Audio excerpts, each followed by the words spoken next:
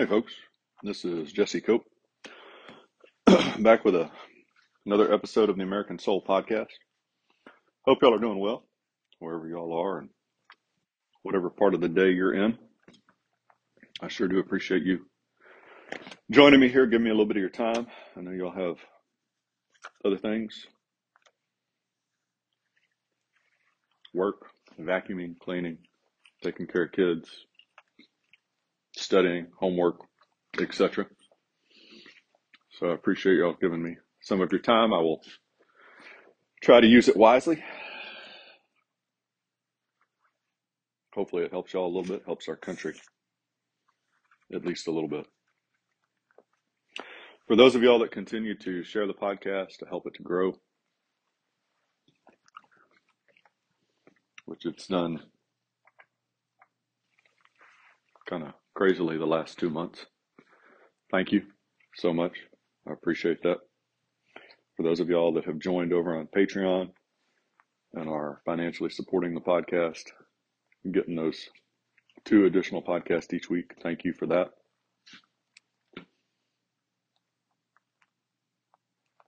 We'll get going. I think the only note I have is the little puppy has decided that chasing the chickens and guineas and turkeys is fun. I don't think she's really tried to chase the turkeys yet. I think they would turn around and chase her back. But we'll have to fix that and explain to her that that's not the brightest idea. Father, thank you for today. Thank you for the people that listen to the podcast and share it. Thank you for the time to record it. Thank you for your Son, Jesus Christ. Thank you for the opportunity that you give us to turn back to you, individually and as a nation. Help us to make the most of it. Thank you for all of your many blessings which you bestow upon us each. Forgive us our sins, our pride and our arrogance, for turning our back on you and going our own way. Guide our nation, guide each of us here today and our families. Bless them and keep them. Be with our leaders, give them wisdom and courage and a strong faith.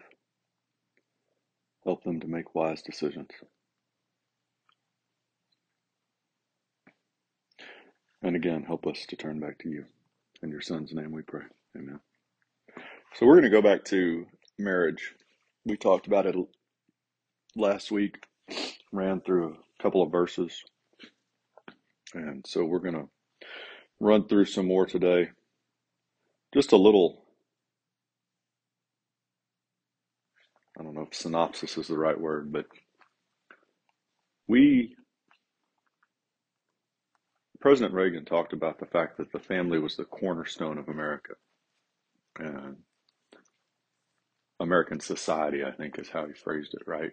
And President Andrew Jackson talked about the fact that the Bible was the rock upon which this republic was founded.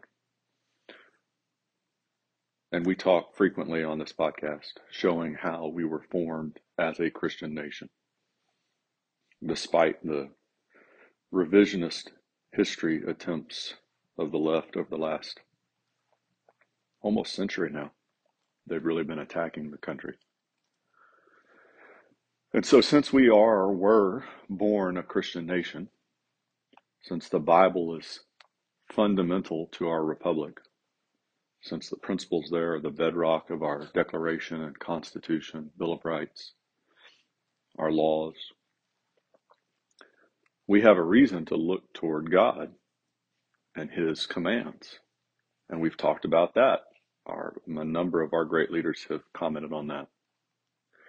And we have many problems today, all of which go back to rejection of God.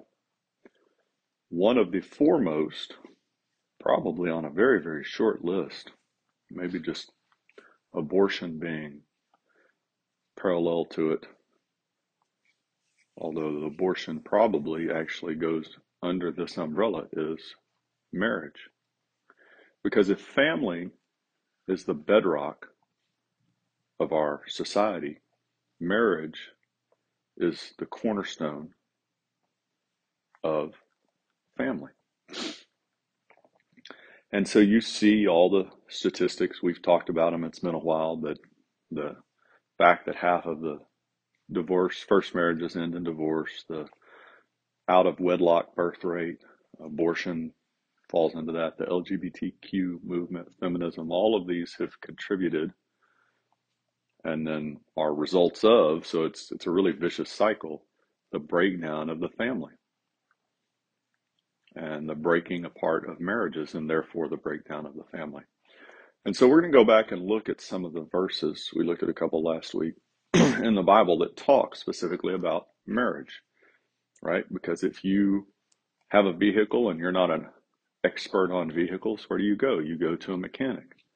If you've got problems plumbing in the house, you go to a plumber. If you need woodwork done, you go to a carpenter, right? You always go to the expert. If you're sick, you go to a doctor. And so if we want healthy marriages, well, let me back up. If we want a healthy nation, we need a healthy family. And if we want a healthy family, we need healthy marriages. And so you've got to go where marriage was created, and this is part of the whole fallacy with the LGBTQ, one of the many movement, and that is marriage. See, marriage is not man ordained. Men didn't create marriage, God did. And so the country, the courts can say whatever they want about marriage, but it doesn't really matter because it's not marriage. The only way to be married is between a man and a woman. And so let's look at some of these. We read through Ephesians. I'm going to read through this again just as a reminder. This is from chapter 5, starting with verse 22. Wives, be subject to your own husbands as to the Lord. For the husband is the head of the wife, as Christ also is the head of the church. He himself being the Savior of the body. But as the church is subject to Christ, so also wives ought to be subject to their husbands in everything. Husbands, love your wives, just as Christ also loved the church and gave himself up for her, so that he might sanctify her, having cleansed her by the washing of water with the word, that he might present to himself the church in all her glory, having no spot or wrinkle or any such thing, but that she would be holy and blameless.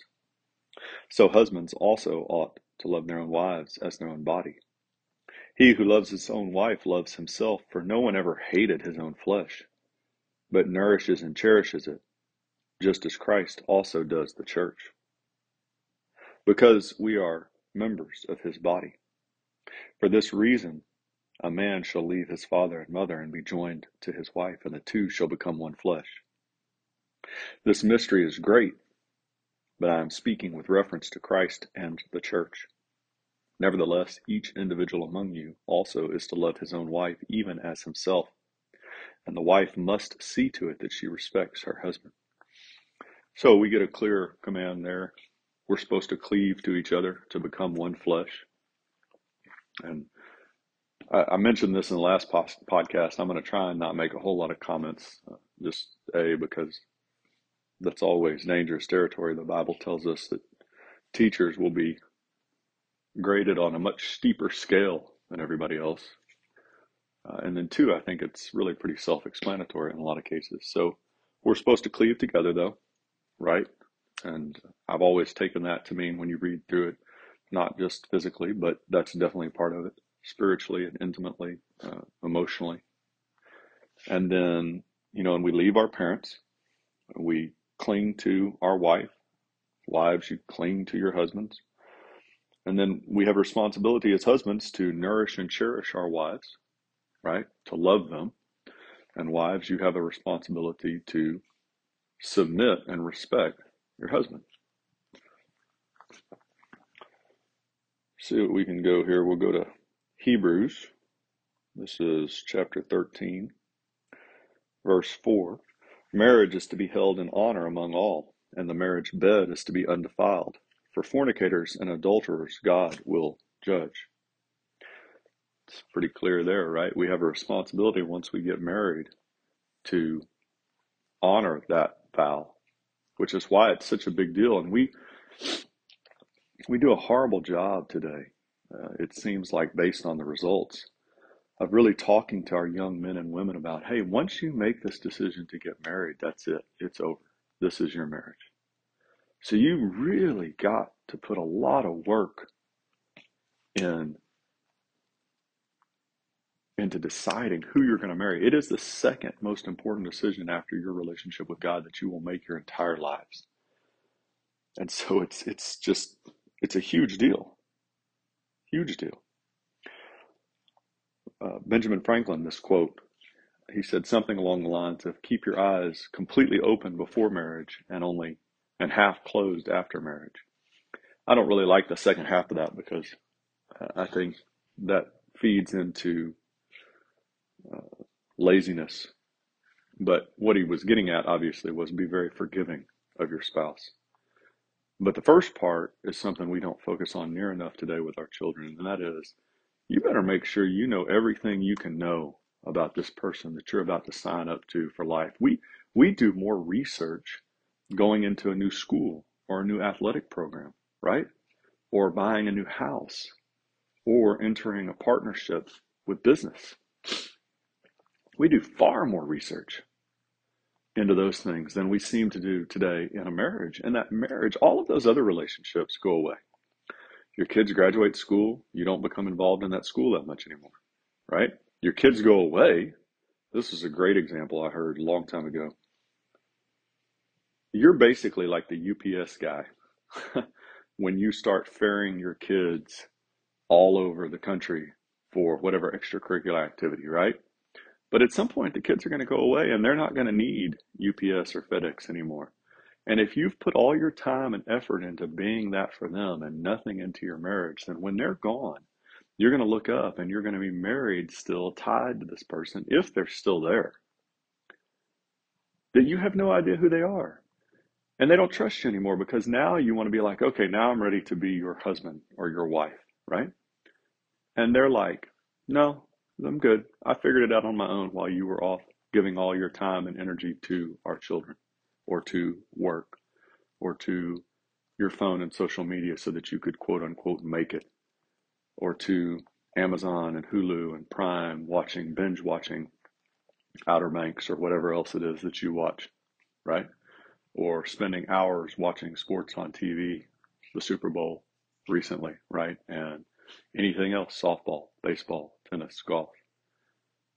Or working out so I could keep this great body and all those hours I spent doing that. And you're going to look up and your spouse is going to be like, no, I'm good. I had to figure out how to make it on my own, and I did.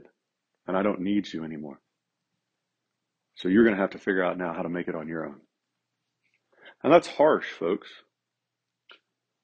But that's what we do with our actions when we give all of our time and effort to something else and not to our spouse, right? And so this all ties back into, once you sign up, that's the one person that you get to have sex with, sleep with, right?